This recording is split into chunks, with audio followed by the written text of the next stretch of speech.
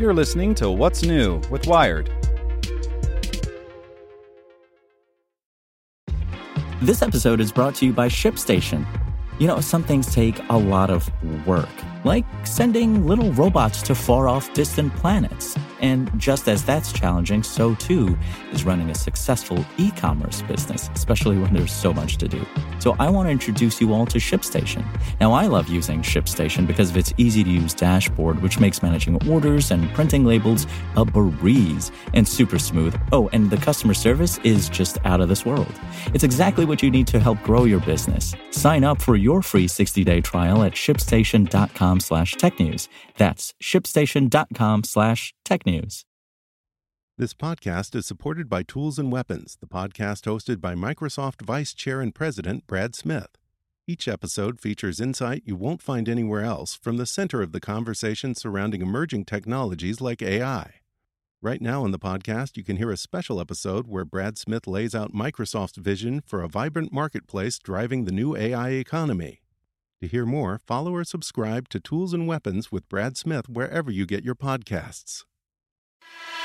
Here's today's spoken edition of Wired.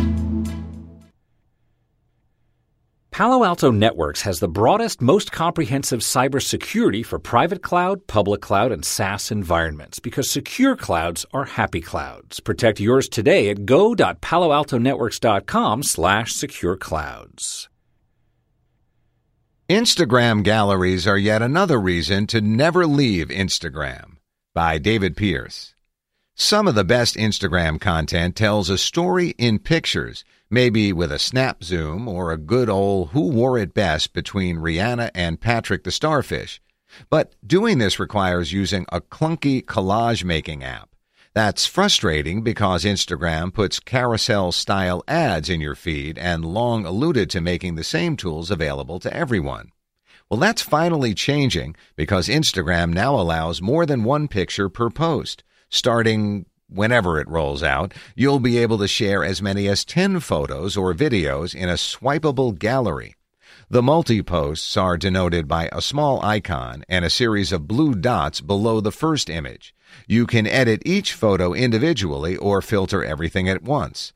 You get one caption for the entire set, and every picture must be square. It's simple and straightforward, not to mention, finally, something Snapchat didn't do first. Kudos! But it raises some questions, not the least of which is, what even is Instagram anymore?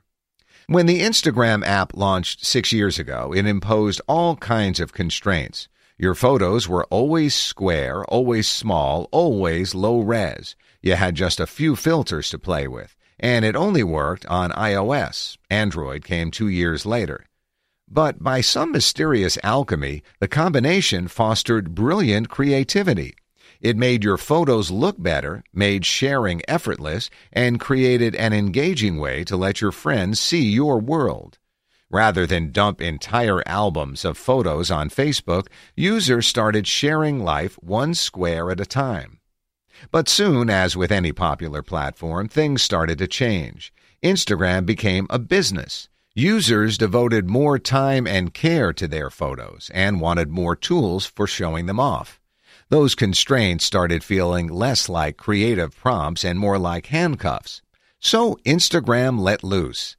Now you can post widescreen videos and tall vertical photos. You can post things in your feed or your story or go live and not post anything at all. Now you can post more than one thing. It almost feels like too many choices and not enough constraints. The gram was once a single thing, a noun. Do it for the gram. Now there's no such thing as a gram. The flip side, of course, is that Instagram isn't about sharing photos anymore. It's a lifestyle platform, a place for messaging and curating and memes and hashtag SponCon. It's a mix of Snapchat, Pinterest, Facebook, and WhatsApp in a single Spartan feed. With 600 million monthly users, perhaps that was inevitable.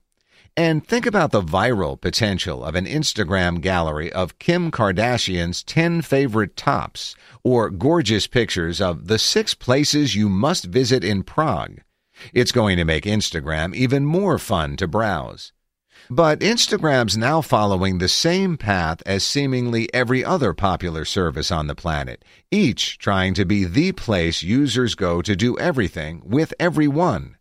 Twitter is becoming Facebook, is becoming Instagram, is becoming Snapchat, is becoming television, is becoming Twitter. Next thing you know, Instagram will include an email client and a music service next to the Explore tab. Given its user base, Instagram is probably smart to give people everything they want so they'll never leave. Yet it seems fair to wonder if, in doing so, Instagram might lose what made it so wonderful in the first place. Hope you enjoyed this spoken edition of Wired News. And if you'd like more, search for Wired Science and Wired Business. Want to learn how you can make smarter decisions with your money? Well, I've got the podcast for you. I'm Sean Piles, and I host NerdWallet's Smart Money Podcast. Our show features our team of nerds, personal finance experts in credit cards, banking, investing, and more. And they'll help you make the most of your money while cutting through the clutter and misinformation in today's world of personal finance.